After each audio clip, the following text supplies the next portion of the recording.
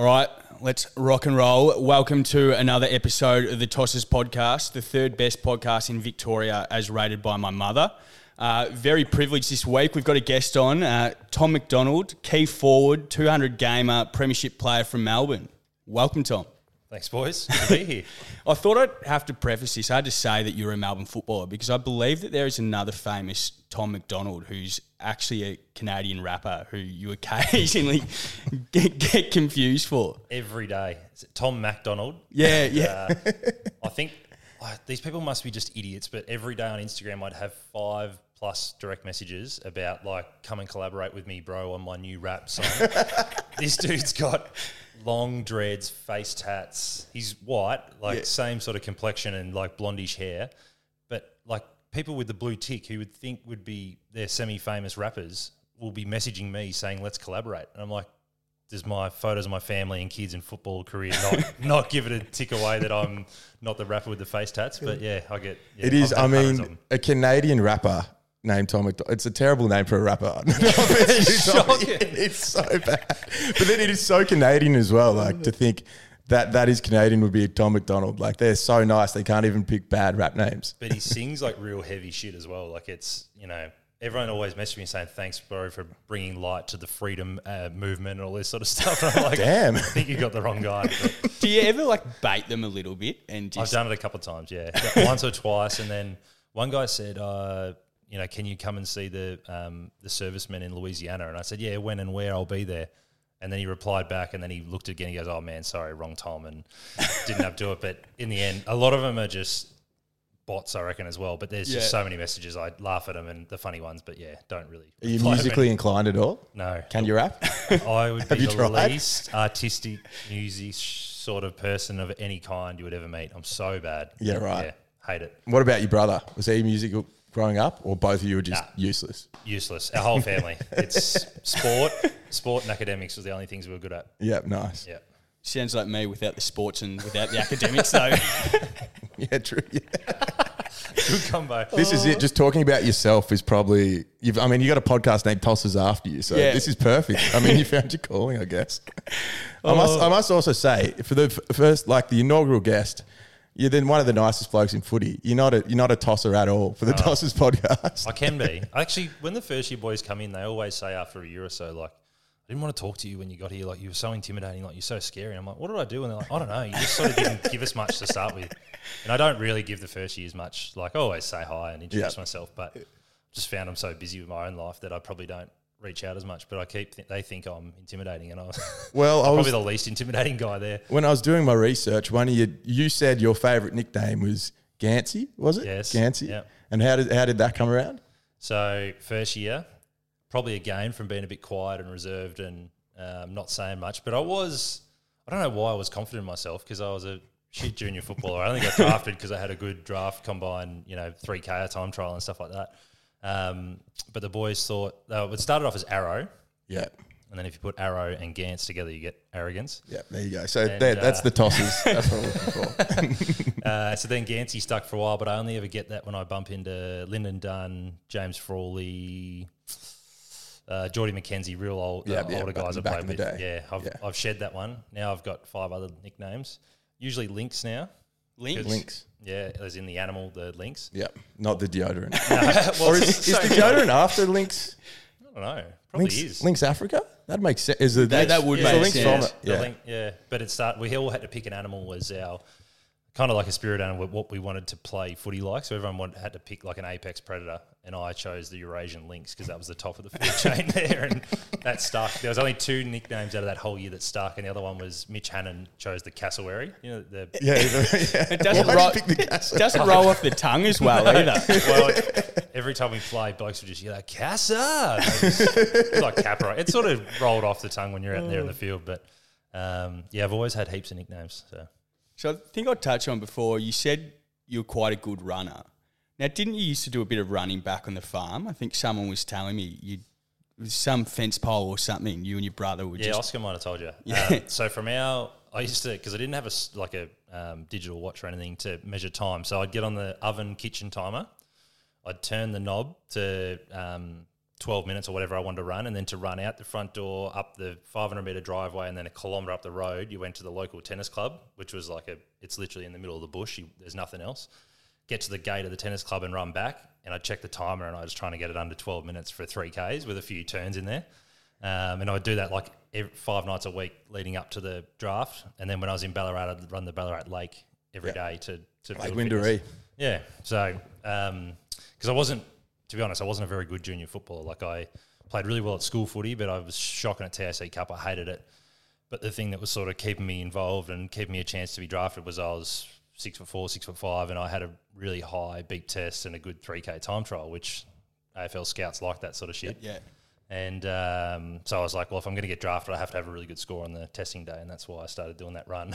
It's not bad. Did Mum ever come back into the house and go, why is it so hot? It's 250 degrees on a 40-degree day.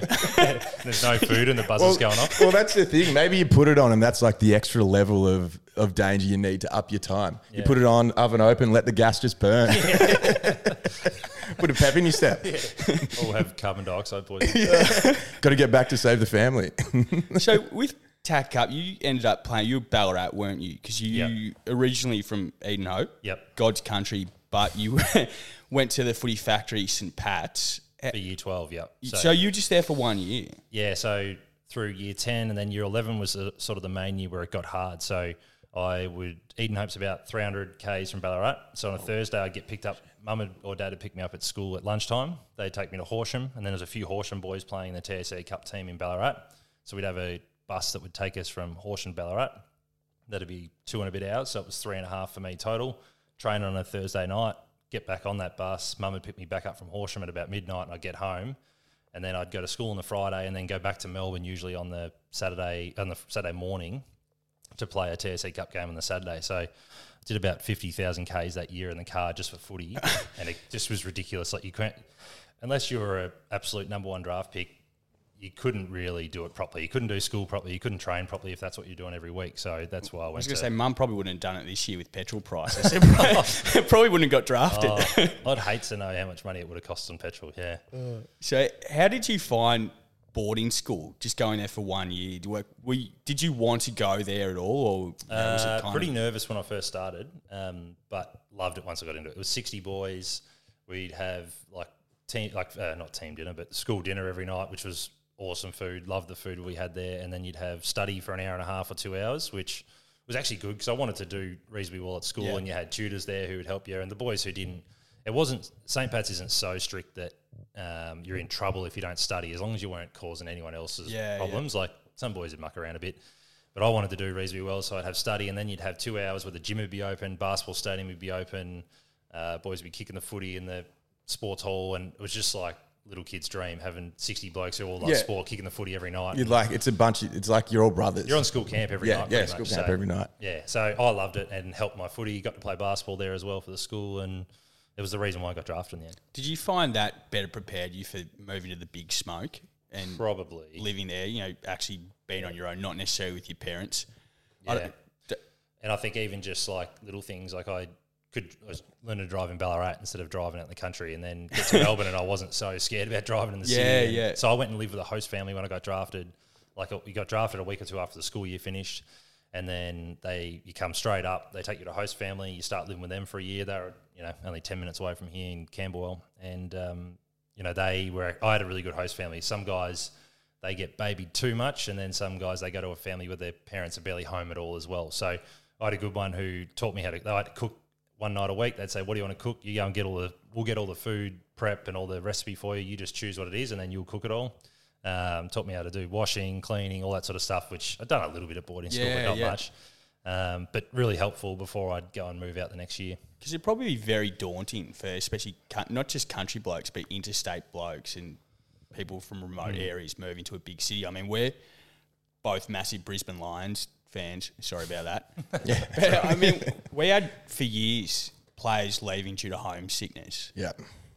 And I think they ended up just started recruiting country boys. Well, that's the thing. A lot of them were from Ballarat in the end. Hugh McCluggage and... Well, they got those boys who were good mates, weren't they? Yeah. But I think the homesickness happens everywhere, other than maybe if you're a Melbourne kid getting drafted to Melbourne. But as much as there is some homesickness element to it, I reckon it's just the environment you're in isn't that ideal as well. So those boys are probably, when boys were leaving, Brisbane were down the bottom, weren't they? Yeah, yeah. Well, I mean, you would have you were down the bottom at the same. You probably had the same experience. Like you have guys who leave. Like we had a guy leave last year. Luke Jackson left a premiership team because he wanted to go home. So it happens regardless. But I think the worse the team's going, the more likely they are people want to leave the situation. It's a good excuse. Yeah, it is, and it's sometimes it could be said to be homesickness when really he's been offered an extra $100 grand a year to go home. It's a bit of money. You look at other like sporting leagues, like say the English Premier League, and you got West Africans who can't even speak the language, who are just well, yeah, but they're making a bit more money as well, I think, over there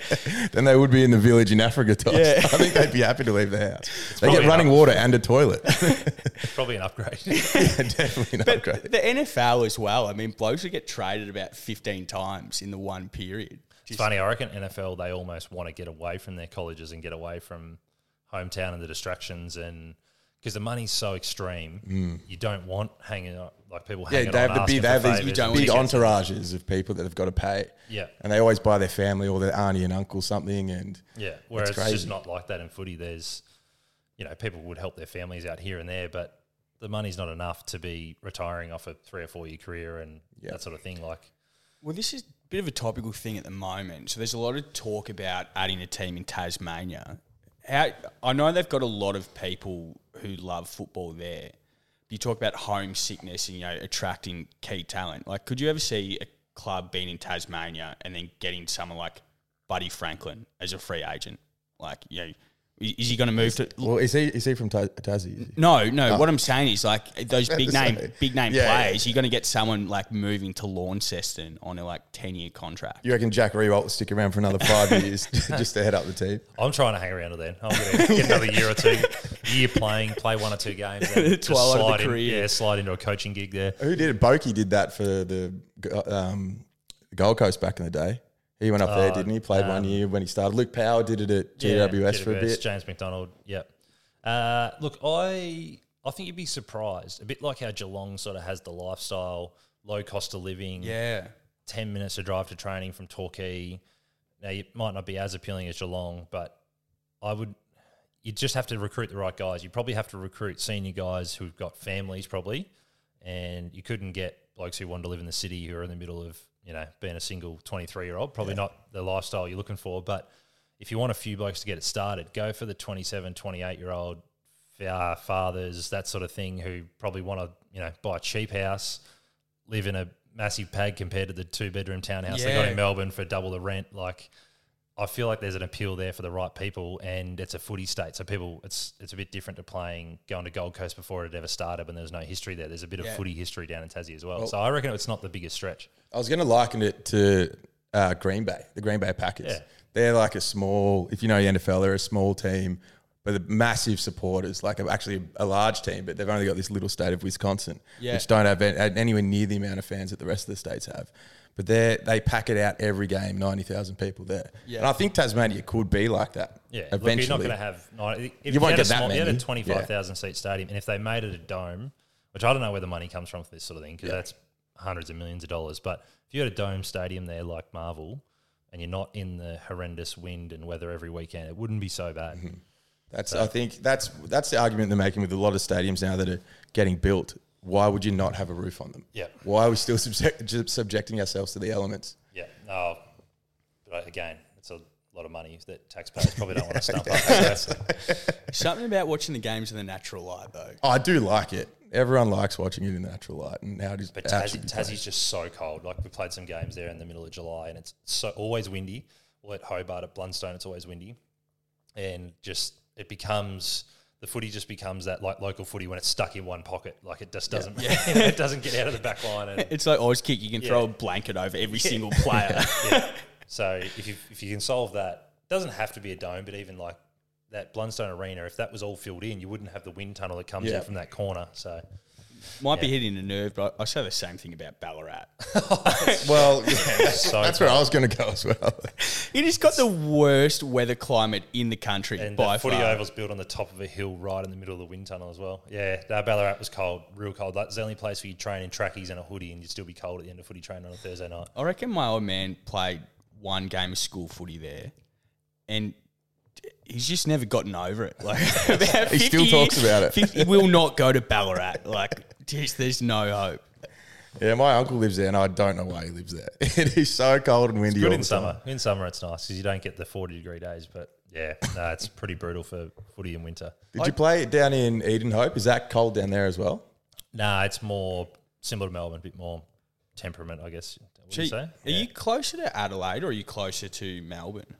I think technically closer to Melbourne, but it's 4.5 hours each way. Yeah. Right, yeah. we're like 30, 40 Ks in from the SA border. Yeah. On the Victorian side, yeah. And probably getting the more serious stuff, but the pre-season, with the off-season, do you like to spend a bit of time back home, or have you been purely based in Melbourne? Yeah, or? most off-seasons I go home for a week, maybe two, and then usually Christmas will be there or maybe over in Mount Gambier, but rarely during the season because it's not you just go back for one night, drive 5 hours, get in the car, come back Not worth it, yeah. It's not really worth it. And a lot of my schoolmates and friends are, in Melbourne, Geelong, Ballarat anyway now, so I love to go back for maybe in the bye week if I can, watch a local footy game, something like that. But yeah, it's pretty rare now.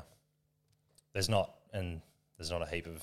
much stuff to train with, so it's hard to train there. There's no gym. The footy oval's not in great nick, which it becomes important in the off season when you go somewhere. You've got to be able to have access to a gym and running track, which is stupid, but it's just the way it is now. Like, you can't do your program in the off season the way you probably could do it 15 years ago, where you could just go for a run around the lake or something like that. Yeah. So did you do Christmas Day where you still having to train and stuff? You weren't like the Brayshaw brothers, going absolutely crazy. Because of the fucking Brayshaws. So now ruined it for everyone. So every AFL player thinks they're a fucking hero and wants to do 100 hundreds. But now our fitness bloke made this different version of it. So there was 60 hundreds in there, then 2 1Kers, and then another set of 10 by hundreds on a 30-second cycle. So you'd run it in 20, have 10 seconds to run back. So it ended up being a 12K session on Christmas Day, thanks to the Brayshaws. Do they actually track your running, or is it like an honesty system? No, they can't track. So it's the Players Association. It used to be able to when I first started. They give blokes GPSs. So you'd be over in France or whatever, and they'd be checking if you've done every rep the same because they can see it down to the metre. They're like, someone's done 15Ks between the hours of 12 a.m. and 5 a.m. at some Paris nightclub. Yeah. He's in his quotas. Well, I reckon there would have been blokes who just got on a bike and just did a run and just kept it about 10 to 15 Ks and did it on a bike. But so the AFLPA banned that because they said, look, it's not like guys you can't be watching them and making them stressed every minute of the off season. So they give you a program. I think if you technically don't come back in good condition, there's a thing in your contract that you could be disciplined if you were severely unfit, but they can't now say you haven't done the program perfectly. We're going to fine you $5,000 because you're not. Yeah. Which they used to be able to do based on the GPS. They go, you didn't do that session. We could technically fine you because we can prove that you didn't do the running session. So what's the legalities of that? Surely you get some time off. Yeah, so typically the way it works is the season finishes. Just say you didn't make finals. You finished in September 1. Most teams would probably give their players 3 to 4 weeks of not much activity, maybe a 1 or 2, like a slow jog, or maybe a bike, trot around on your bike, and maybe a little bit of upper body weights if you feel like it, but not much for 3 or 4 weeks. Then you'd have 3 to 4 weeks of sort of intro program, which is 2 to 3 runs per week, which will have starting off at sort of longer, slower stuff like 4 by 5 minute runs with a few strides in there. But then the last sort of 4 weeks of the off season is where you flat out footy, agility, shuttle runs, expected to probably get 30 minutes of skills with a partner or a group. And the weights is pretty intense at that stage. So you sort of build up in 3-month blocks till you come back in December. It'd be a much needed break. I mean, obviously it's a privilege to play AFL and the money's good, but you do forgo a bit. It's not like you can go out with your mates on a Friday night and have some beers or, do those overseas trips or anything. You're very accountable. Your one chance to have live a bit of a normal life is that first 2 or 3 weeks after the season. If you go holidaying then, you don't really have much training, which is when I'd always try and travel. You'd book your flights as soon as you knew you were done, or, if you're hoping to play the grand final. Yeah, you don't want to jinx it. I would never book my flights unless I knew I probably was out. Which happened I had 1 year booked and then shoulder needed surgery, had to have surgery and couldn't go on the trip. So, you don't want to throw away $2,000 in flights down the drain because you get injured in the last game. So, and it's a different scenario when we were shit. Like first 8-9 seasons, we didn't play finals. We didn't look like it really until that last sort of year.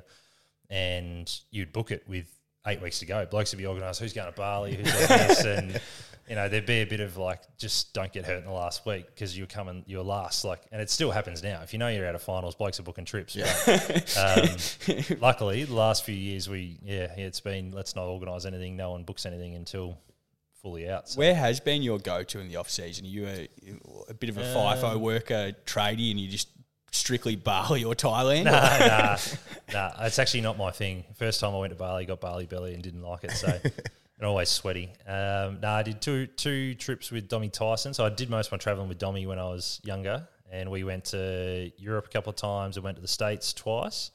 Europe, we sort of did a bit of everything from all the way from Portugal, went across to Poland. Then we went to the States and did like a normal sort of States trip of like Vegas, New York, LA, San Fran. Didn't enjoyed it, but wasn't really my thing. And then the last couple of times I went with my now wife and Maxi Gorn and his wife. We drove from Seattle. With Maxi and that we flew into Texas and then drove all the way across to Florida and then up to Georgia and South Carolina. How was it in the deep south? Loved it, and every time I want to go back, I just want to go from that sort of area. Like I want to we want to do a trip and actually go from Kansas City up to Green Bay and watch football games at both of them and. Well, it ends at the perfect time, the AFL season. Oh, it's perfect for the NFL. And we did another trip where we drove from Seattle down to Denver in Colorado, went through Yellowstone and all that sort of stuff. And we just thought we had so much more fun on that trip than we did at the Vegas and New York trip and spent a quarter of the amount of money because you'd buy $2 Budweisers at a local bar.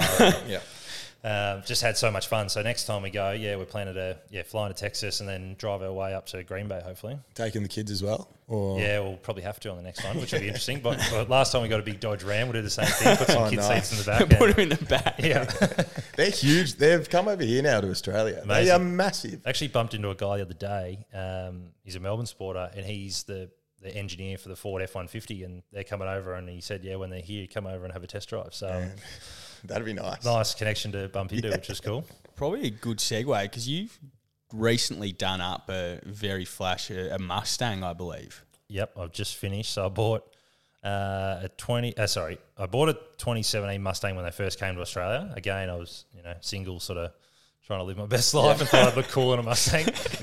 And Chat laps. Yeah, had a heap of fun in that. And then decided that, as much as that was cool, I got it right at the start. And then they were everywhere. Every bloke had one on the street. And I thought, I want the original thing now. So I was searching around and I thought, I'll pick one of these, pick something up old for 30 grand and sell my newer one.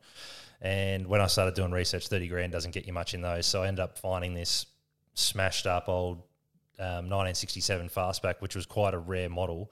And the bloke told me, he's like, look, this is 30 grand and it's an absolute shell, but they're pretty hard to find, especially in Australia. And if you want to have a go at it, it'll be a pretty cool car. And that was 5 years ago and just finished it last week. So 5 years. Yeah, which is still pretty quick compared to what some guys are doing cars for 15 years just in their backyard. So it was just a shell. You had to find all parts for it and stuff. It had all the stuff in it. It had the motor and transmission, but it was no flaws in it. The doors are rusted out. Yep. The interior was eaten by mice and it was disgusting. It's it was totally stuffed. Needed every bit of body work. Every panel needed rust cut out or changed out doors or whatever. And so we're lucky that my cousin Dino, who knows all the cars, I did all the mechanical stuff with him, and then he had his best mate who was a panel beater who did all the body work for us. So beautiful. Does anyone at the club get a bit anxious when you hop on the power tools? Nah, because there's blokes doing all guys going surfing on reefs and stuff, and cars are probably one of the. I think they'd be pretty happy if they had players working on cars instead of out at nightclubs at 2 a.m. Yeah. Probably a safer way to do it. Well, did you get it done? Well, you had the injury mid-season. Did that help in finishing the car? Could you stay on your feet at all? Or?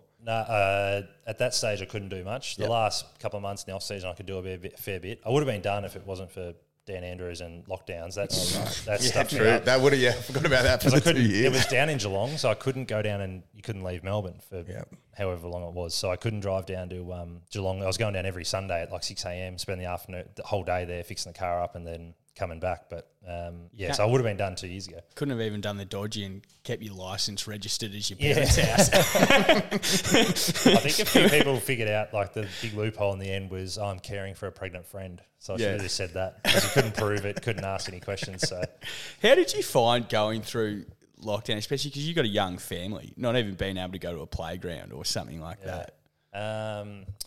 First bit was actually kind of cool because like the first, few months, it was just home with our little daughter who was very little at that stage, like only a couple of months old. So that was actually fun. It was when it sort of dragged on that not so much. And then, playgrounds, I did me nut when playgrounds were done because that was like our only escape. So, there's a couple of good things there with the kids, spending more time with them, but like footy training became a disaster. Like you're training in small groups, and we were lucky compared to, every other job. Like we could still go and train, but it was like training in pairs or training in small groups at the club, and you couldn't touch each other's footballs. They'd sanitise the footballs, like just ridiculous things in between. It is funny. You look back now and you go, God, what are we doing? It's probably not good as a forward. Everyone's just slipping through that. Yeah, God, there's so much strange stuff. Like even like gym, the way we have gym rotations and having to wipe down all the gym equipment, which was just so different. We're just used to everyone would just share stuff and very strange. All the travel requirements and. So where were you based that first year when you had the Queensland bubbles? You in Brisbane or because I know we were Maroochydore. Yeah. So we were at like the Novotel there, which we'd stayed at a heap of times we do a pre-season camp there most years, so we knew it pretty well. And look, it was a good setup, but it was just the downside of once you were there, you couldn't really leave the facility. So you're sort of locked in the bubble when we were there. You could leave for like exercise or beach recovery, and that was about it. And so guys would be doing that beach recovery every day, 3 times a day, like just for something to do. But it was. Who left this surfboard on the beach? Yeah. Maybe I'll just pick it up. Well, it was probably good for the blokes who were into surfing. Yeah, getting out of the beach. There was the one thing was we'd walk out to the beach like behind the hotel, and blokes would be just out there every day. That was the one sort of release we had that was fun. And I was playing shit. I was out of the side, and so I was just hating it. I was like, "Get me out of this joint! Like I've had enough. Like I'm living in I was living in a room like half the size of this with my daughter sleeping at the end of the bed who wouldn't sleep, and I just had enough. I wanted to go home. It was hotel rooms. It wasn't like you had kind of in a sort of self-contained house or anything, was it? So I think some teams have better situations occasionally, and if you had a big family, they'd get you like 2 hotel rooms. But we, in hindsight, we should have pushed a bit harder. But yeah, we were just literally a Novotel hotel room. And then cot at the end of the bed for 4 months. 2021, where were you guys based then? I'm trying to... No, it was all in Melbourne. There was just a few games where they had no crowds. Yeah. Like randomly on and off. And then at the end of the season for the grand final, or the finals, we went to Perth. And we were Perth so you did the 2 weeks full quarantine, like in the facility. You could leave on like a secure bus to go to train at the local oval. We couldn't go to like West Coast Oval or anything. But then as soon as that 2 weeks was done, we were totally free. Whereas when we were in Gold Coast, there was no like 2 weeks quarantine, then you're free. It was just you're in this bubble the whole time. So once we were done with that, like boys, we'd just go for breakfast, dinner every night we could in Perth because we hadn't done it for months in Melbourne. And it was awesome. Like Perth was amazing after the first 2 weeks. And then we won the granny and we're out at nightclubs and pubs and there was 4,000 people in the place the size of this house. And like we just couldn't believe it was so foreign to have people nose to nose in a nightclub again. Well, there are a lot of blokes who didn't come back, didn't they? They're just like, what's the point in coming Some guys came back like 2 days before pre-season started, like 12 weeks later. Oh, really? Yeah, it was like, fuck that, I'm not going back to Melbourne. Because we got back to Melbourne and then you couldn't even have people to your house to show them the Premiership medal or the cup. So I was like at the front of the house with the cup, like getting photos of my family and stuff because you couldn't have people inside the house. It's so strange. How were the celebrations over in WA? Did you have a few local boys in the team there that knew where to go and what to do? Well, yeah, we did, but like we were just so looked after by the club had stuff organised. So as soon as we finished the game, we're in the rooms and we're back out on the field, like singing the song on the field and dancing on the field and carrying on. And they put us we were back in the rooms again, just having sing-alongs. The best half an hour ever after winning the flag is like when you're on the field and then back in the rooms and you've got like someone had a boom thing going on and we were just singing flat out like horses, like all those sort of songs and everyone's getting hammered. And then they put us on a bus into the city and everyone's still in full boots, jersey, everything. I had a shower, just fully kitted up because I was like, I just stink like beer and champagne. So we went to this nightclub and Gorney's sitting at the front and I was like in the second row and Gorney's got the cup and he gets out and he just walks to the front of the line at this nightclub and they just like parade us up the top level and Gorney just walks in the whole way with his arm up with the cup up and we all walked in with boots on and then all the staff and all the family comes in and like there was just thousands of people on the street just like high-fiving Gorney at the front. It was the most surreal moment, that bit. And that was at Perth where no one went for us. Like I can't imagine what it would be like being in Melbourne. Yeah. I don't know who's got the credits for Freed from Desire, but the Melbourne Football Club should probably get a bit of a cut out of that. I don't even know because like there's the thing with the doggies. I hadn't seen the doggies thing till afterwards that they'd played it the week before or something. But I I think the other boys who put it on must have known. But because I don't reckon I really ever heard that song out that much. And then it was like, It's won the everywhere. flag. Yeah, and then it went is crazy, yeah. Playing it 10 times a night I reckon, in some clubs. No, it worked out all right in the end. Yeah, so it was pretty. And that was like the first night. That Sunday they put on a day at the one of like the waterfront sort of pubs down there. Ocean Beach Hotel. Yeah, something like that. That was all put on for us, which was awesome. And then it sort of, dies down a little bit Monday morning, Monday lunch, and then everyone gets going again Monday night. And then by the time we got to Wednesday, you've got to do the signing day. And everyone's had 4 days on the piss and they just haven't slept and they've just had enough pretty much. And you've got to sign, the guys who played have to sign 2,000 jerseys for they sell them off, framed, all the official ones. And you've got to do it properly because we heard this story about Libba. Have you heard this one? No, I haven't. So Libba, after the 2016 one, apparently was so hungover and came in and didn't sign them properly, just wrote like TL. And they got to the end, they're like, this is not, like, people have paid $2.5 grand for this jersey, Libba, like, you can't do this. You've got to re-sign every one of them. So everyone's doing it properly, but it was 8 hours of just sitting there signing past as quick as you could. And we're like, everyone's hungover, hating it. And mate, I reckon I'd struggle to sign my signature 2,000 times sober, let alone. It was just, but every one of them were getting paid. So the boys were like, just keep doing them, pump them out, pump them out. the club. So, yeah. So you get a nice royalty off each one. So we're like, just keep signing them as quick as you can, boys. Who would have had the best off-season, the celebrations, post-grand final? Probably the younger blokes. Nah. Michael Hibbard by far. Him and Maisie. Hibbo is now on the Wall of Honour down at Sorrento Pub. Have you heard that? No, I haven't. So if you can do 100 pots in a weekend, you get a little plaque. So he did 100 pots from Friday, Saturday, Sunday. But that is impressive. That's going. But you've got to document every one of them. Wow, he's from Frankston, isn't he? That's just down, just down the road. And that didn't include the 12 beers on the golf course each day before he got there. That's unreal. Enormous effort. Oscar was there for that weekend, actually. Oscar watched the whole thing. So That sounds very stereotypical Melbourne, isn't it? Down at Sorrento Portsea. You don't hear those stories though anymore. Like, you hear Booney on the plane and stuff, but you don't hear about it anymore. Oh, it is a rarity. Like, that was probably a special example. But once we got back from there, we only really had the 4 or 5 days. You couldn't do it. There was no pubs open in Melbourne, so it was pretty quiet after that. I probably should have stayed longer, but I've been away from the family for 5 or 6 weeks, so I was looking forward to getting home. Yeah. As opposed to probably some of the younger single blokes. Yeah, well, and everyone was like, just stay, don't come home, like, make the most of being away, because who knows, like, we were like, what if we go back into another lockdown or something, and just stay away as long as you can. It's the old what's the hardest thing about 1 week lockdown? The 5th month. Yeah. Exactly. Well, you couldn't do anything. So then, did you celebrate after the fact? I know you have to wait until the round 1 of the next season and stuff, but was there another celebration between then, or? We did a day down at down the peninsula where we'd done drinks at a brewery with all the boys who played, but nothing real formal, to be honest. Like, we had a dinner at the start of the season last year where we got Premiership rings, which is pretty cool. So the club organised, like, Oh, nice. not like the NBA ones. Do they normally do that, other clubs? I think a couple have done it. Collingwood's done it in 2010. Some teams have done like a watch maybe that's engraved on the inside. Yeah. But yeah, the club just thought the rings would be a cool way to do it. So you get your number on it. It says like MFC 2021 Premiers and some diamonds underneath the top bit. Like, it looks really, it's not. Yeah, it's not. It doesn't open up and play music and take photos of you or something. But it kind of looks like when it's a, wear it every now and then when I wear a nice watch with wedding ring and stuff, but it's not something you wear around every day. But it's not like, well, when Shaq was in town, have you seen his ring that he puts on his? It is huge. You can't be wearing it out. He's got 4 of them though, doesn't he? Yeah, they're massive. Yeah. Sorry, boys, you better go to a quick break. We're on a tight schedule, but we'll be back shortly. All right, welcome back. Sorry for the brief break for anyone who's watching the videos.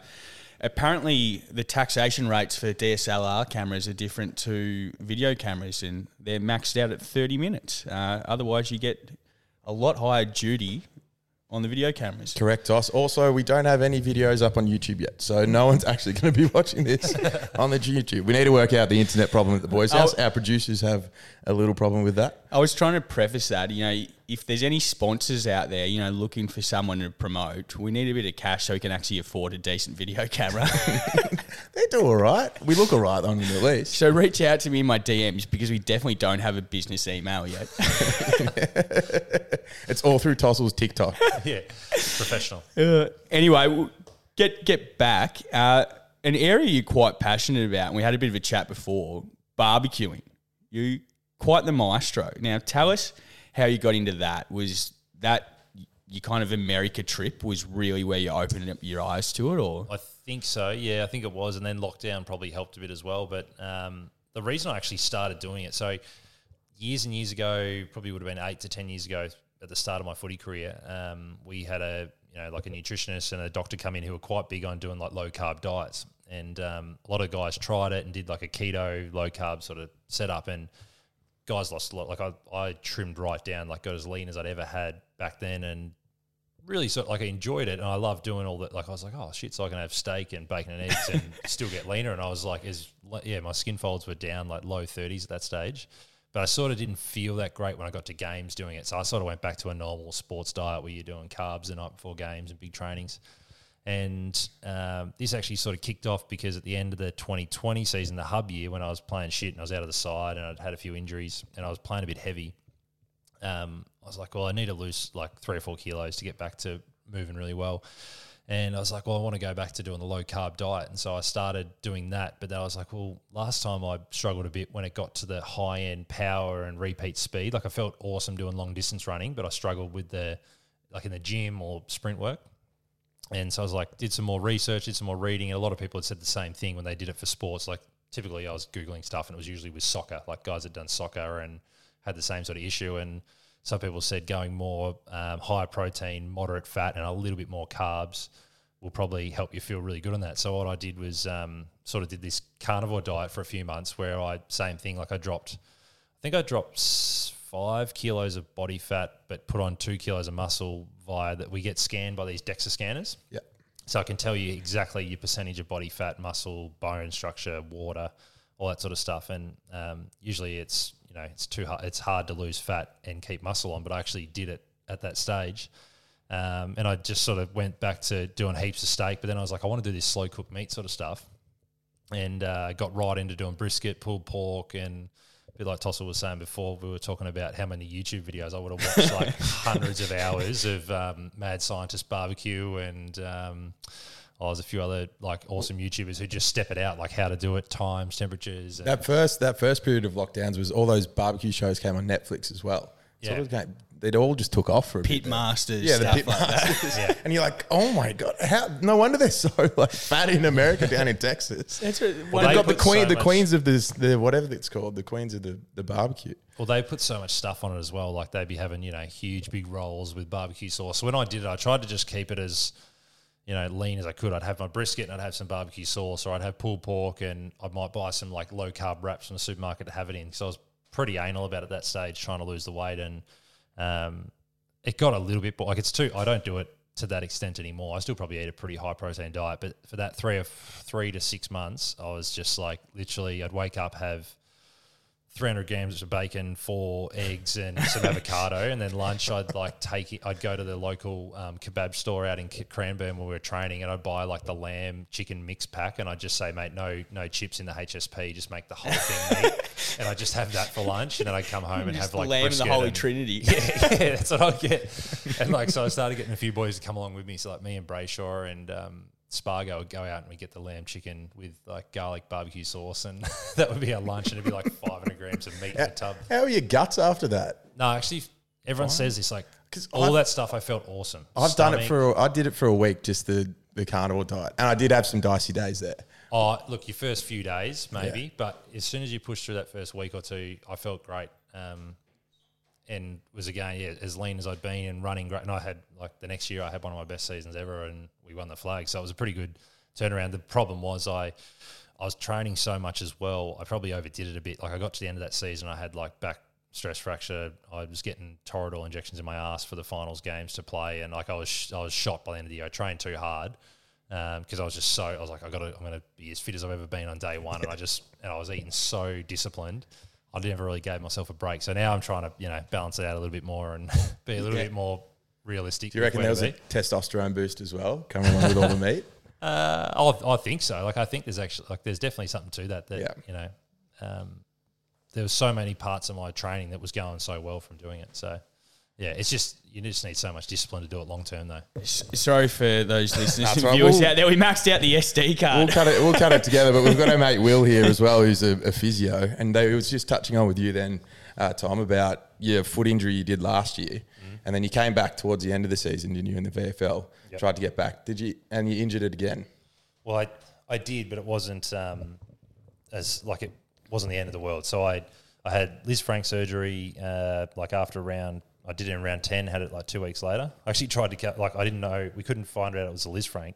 I had 3 MRIs, none of them showed a Liz Frank injury because it's quite a sort of strange looking injury on a scan. And I was trying to train and I was like, I can't move out here. This is so bad. And they're like, no, just get a few more Ks of running in. We'll get you up for next week. And I just cracked it. I just kicked the footy away. I was like, no, this is shit. And they're like, all right, let's go get a weighted CT. And they're like, the doctor called me. She's like, look, I'm so sorry. We've stuffed up here. Like, you've snapped your Liz Frank. You're out for the rest of the year and you're going to have surgery. And I was like, I knew something was wrong. And then, so I came back and played the last couple of VFL games. And first one I played was feeling pretty average with the foot. Second one I actually started to feel pretty good. And then I got my foot stuck under me in a tackle and I snapped a couple of screws out and they had the screws have to come out anyway. And I didn't do any other damage, but they just said, yep, that's done. You won't play in the VFL Grand Final. And the AFL got knocked out that week to your boys, actually. Was it Brisbane or Sydney? Yeah, the Brizzy boys. Yeah. We couldn't speak after that. Yeah. No, that was... Yeah.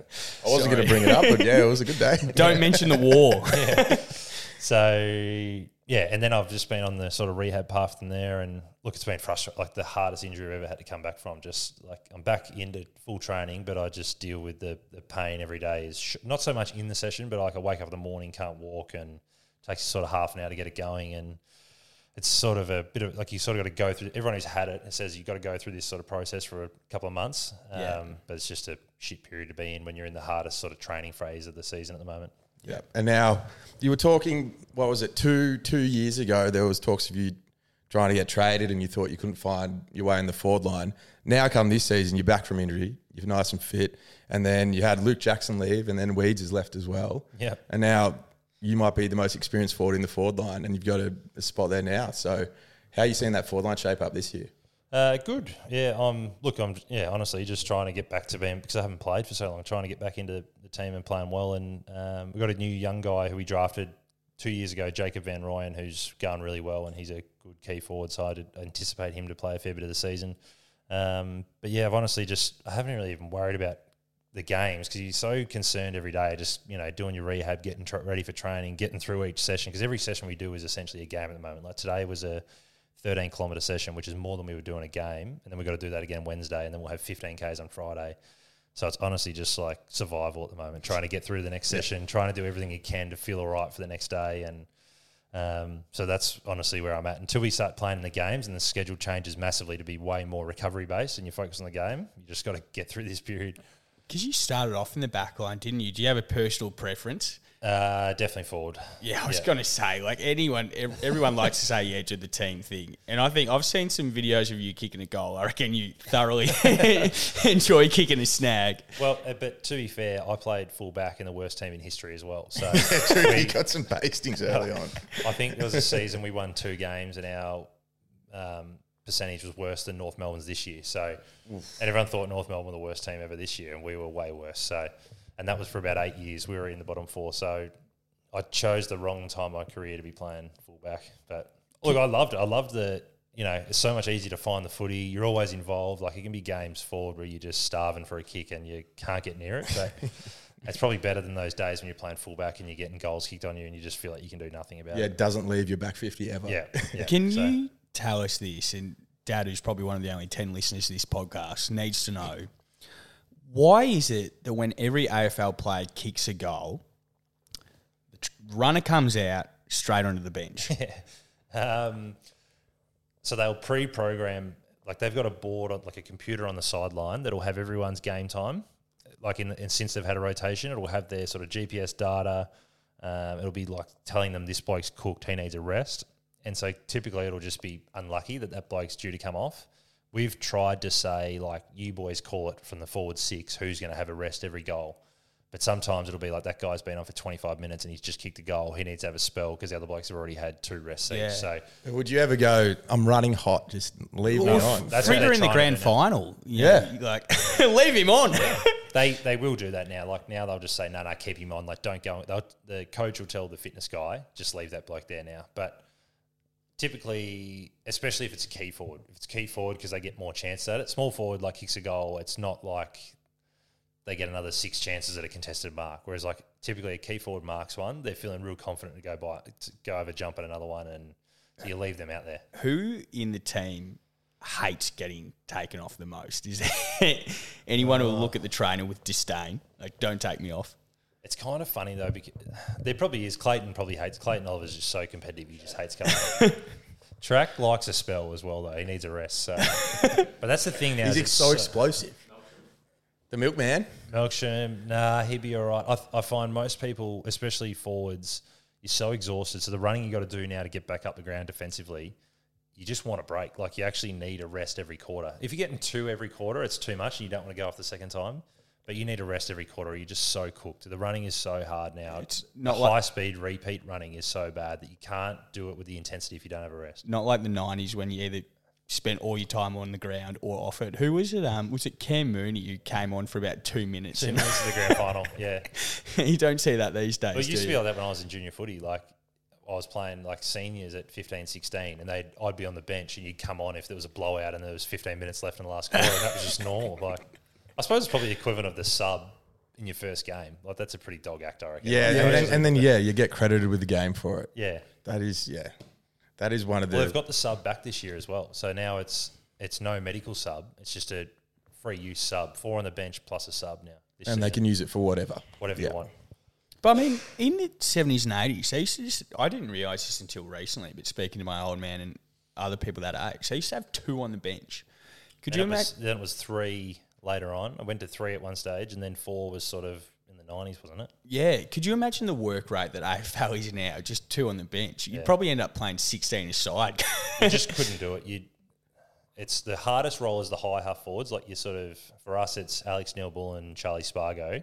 Their running is insane compared to everyone else. So we measure like distance, but then we have this metric called high speed, which is sort of like a fast stride. And then there's sprint, which is above 25, 26 Ks an hour, which is flat out.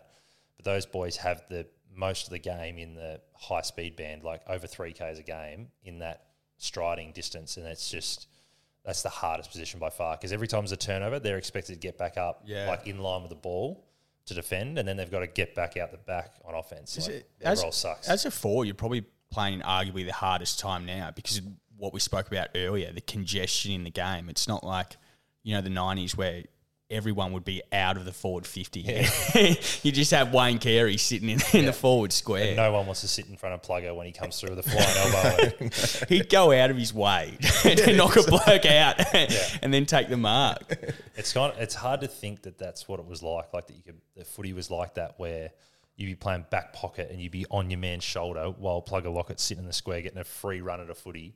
But that was what you had to do, was playing your man. Whereas now it's like everything is taught to be, how can you cut off in front? How can you zone off and help your defenders? And do you think there's a solution to it? The game will sort itself out, or there's anything they could tweak to? Did you find that difference with the man on the mark and Man on the mark the 666 to start as well? Man on the mark helps massively.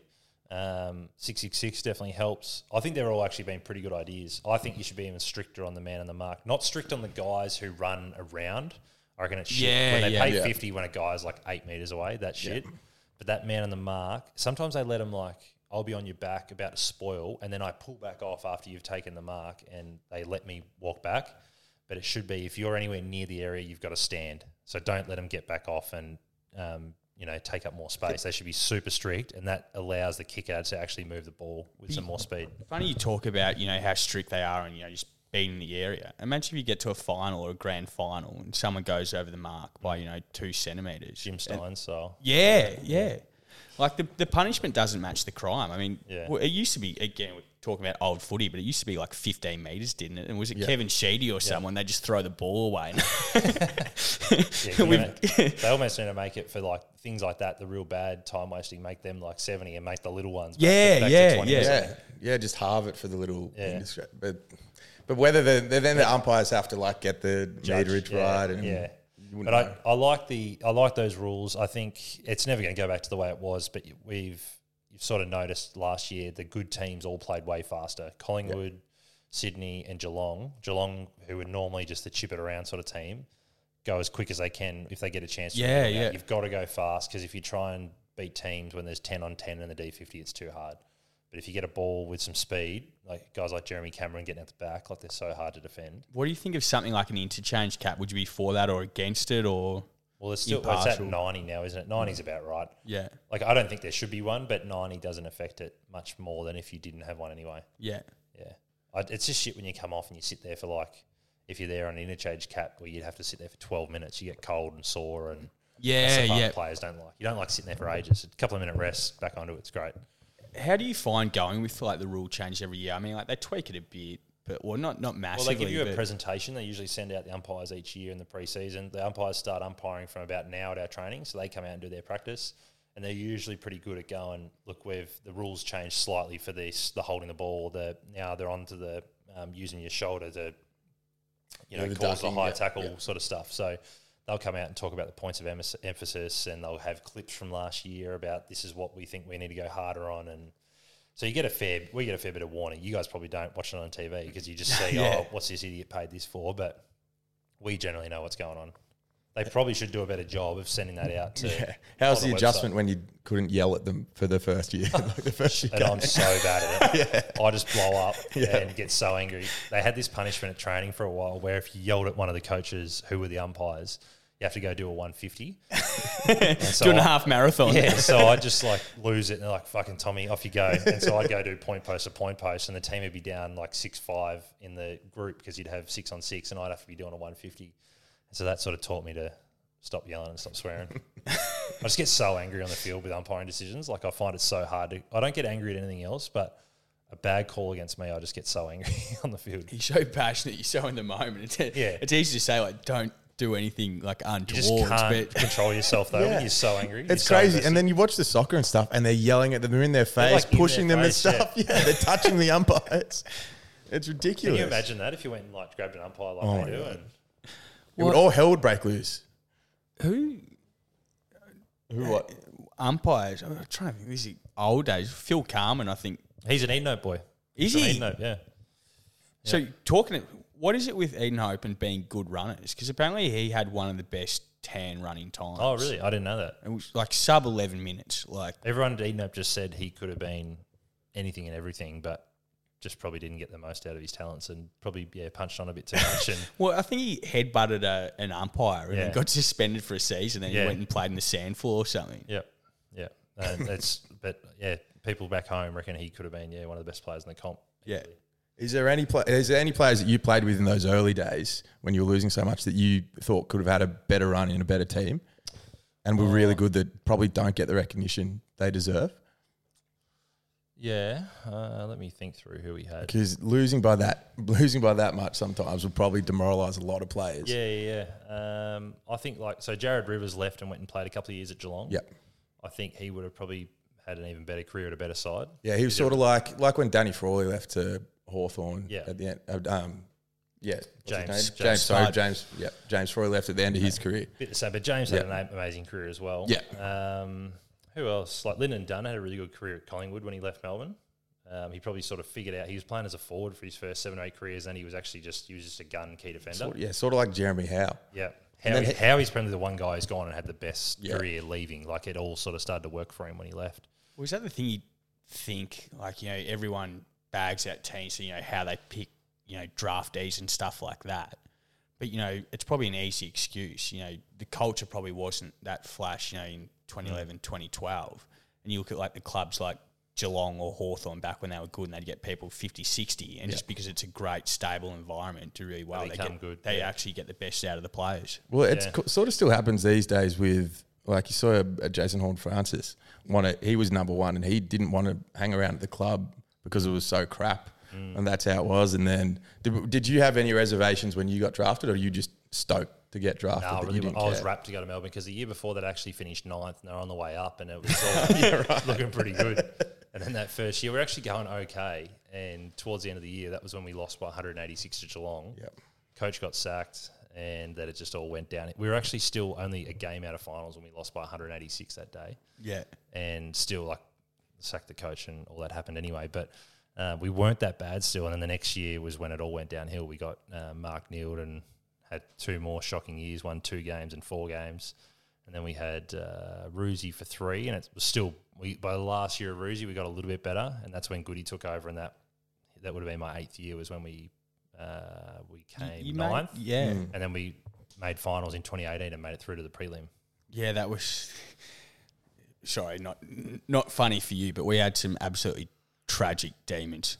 Mates who'd booked their finals tickets. That didn't the notices go out earlier? You know, the first time back in finals for 10 years, and then no, that was the year before because we had to win the last round to go through the finals. They sent it out in round 22 or round 23, get your tickets for Melbourne's finals, and then we lost by 0.01% because that's great. Adelaide rested all their stars before the finals, like Taylor Walker and Daniel Taylor and all that, and then they lost to West Coast to a bottom of the ladder, and that knocked us out of finals. Because there wouldn't have been that rest game between the finals. Don't know. No, there would have been back then. There still was because it was the year before it got brought in. Yeah.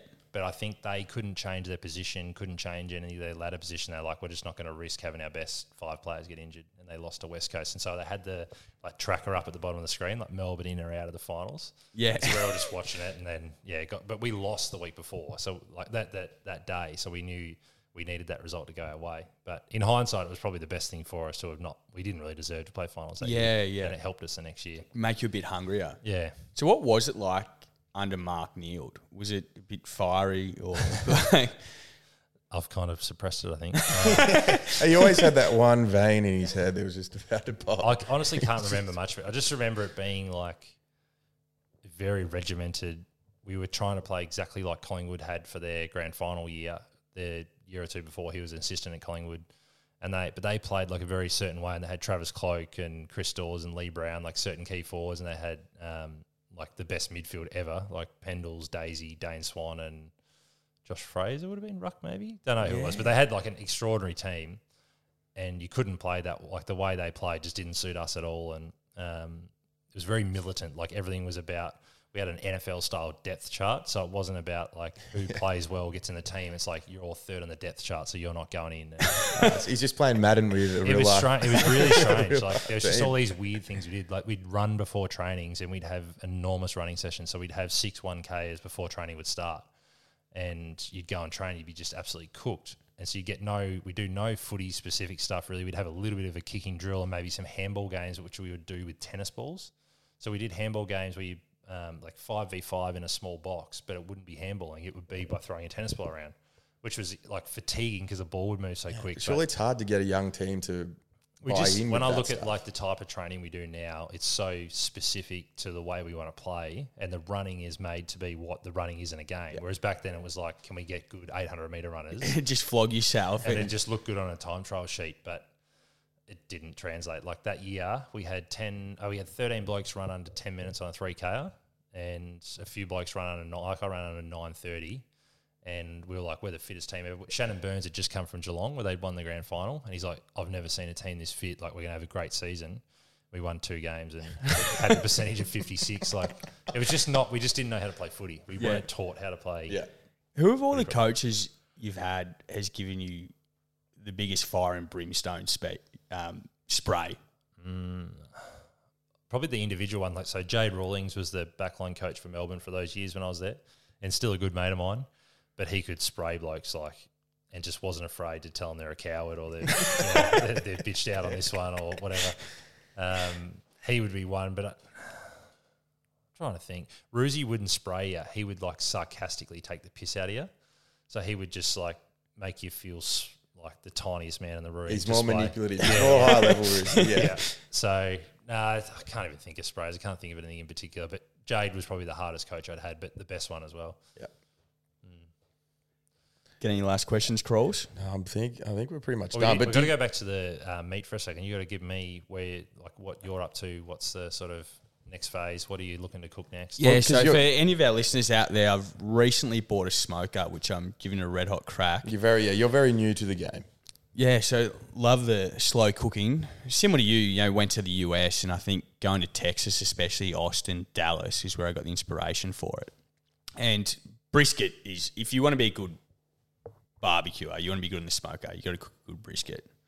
But I think I might have a crack. Have you nailed a brisket yet? Like you've got it perfect, or I wouldn't say perfect, but Will, my housemate's listening. He reckons it's pretty good. Giving it an okay, yeah. I went the Texas style as well in terms of, you can do different things with your rubs. It was just purely salt and pepper. Yeah. Very Texan, Central Texan style. And it was good. I mean, I was sitting out there for 8 hours, like monitoring the temperature. It was pretty labour intensive as opposed to your smoker, which you can just set and forget. Yeah. I think it's worth it. How many do you have?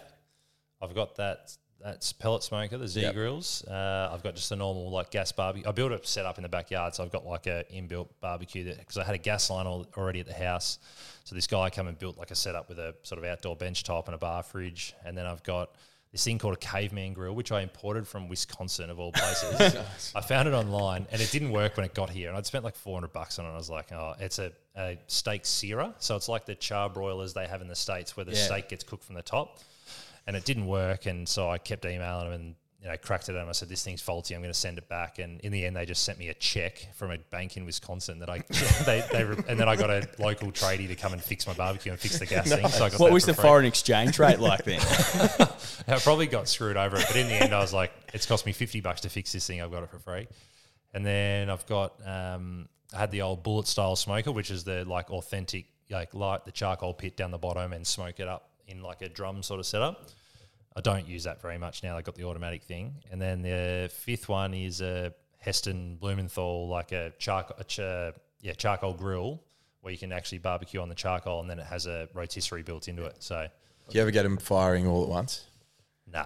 To be honest, I don't use any of them except for the smoker and the normal barbecue. Well, I guess one thing we need to touch on, I'm not sure if you're on TikTok, but Christian Petrarca's blown up a bit from his cooking videos. Yeah. But can he smoke a brisket? That's what we need to know. Well, if you ever see one of the videos that it's got him like doing anything meat slow cooked, I get a text in the morning, oi, what do I do for pulled pork? How long is this gonna go in? But he's very good. Like, I like his stuff. I don't have TikTok, and I see it like Ruby shows me. I was on TikTok for a little bit, but then I waste so much time. Yeah, exactly. Like, screen time through the roof. Too much. He was watching too many of your videos, mate. He just had to show. I do like yours. Do you know Gussie Brayshaw's a big fan? His favourite video. Can you guess what it is? Oh, it's an early one. One of the early ones. Yeah. It's a long time ago. You're going to have to. Is it a footy? Is it one of the footy ones, or is it like a farming one? Or Nah. Oscar's is the farming. Gussie's favourite is the day in the life with the Communist Manifesto. Oh, the inner city lefty vlog. There's actually a funny story about that. So I put that video out, and then it would have been like 3 or 4 days later, I was at work and I got a call from my grandma at like middle of the day on a Thursday. And I'm like, shit, grandma's calling me on a Thursday. Like, something bad's happened. Like, someone's had a fall or someone's ill. She's like, I'm just watching Sky News. I'm watching Rita Panay. And you're on here. And I'm like, sorry, what? So she didn't ask you to put it up. She just put it on. Yeah, she's like your typical right-wing grandmother. No, she messages, your grandma. Oh, yeah. I was like, Rita messages me on Instagram quite a bit and likes my stuff. So yeah. I know who you're talking about. Yeah. That's good. But yeah, I would have had no idea that it was on Sky News either. And then just grandma's calling me, sitting here watching the news. I think we're due for an updated day in the life. I've been planning one. I reckon there'll be one in the coming weeks. Yeah, he's got a few in the bank that we just haven't had time to film because we've just been enjoying our holidays a bit too much, so we haven't been around. But there's a few more coming. The Murdoch smoking ceremony got me. Begin my day with a welcome to country and smoking ceremony where I burned some Murdoch media. Yeah. That was a good little bit. God. Well, I think on that note, thanks for coming. It's been a cracker session. Hopefully the listeners enjoy it, but we'll catch you next week. Yeah, appreciate it. Thank you, boys. That was good fun. Thank you. Ciao.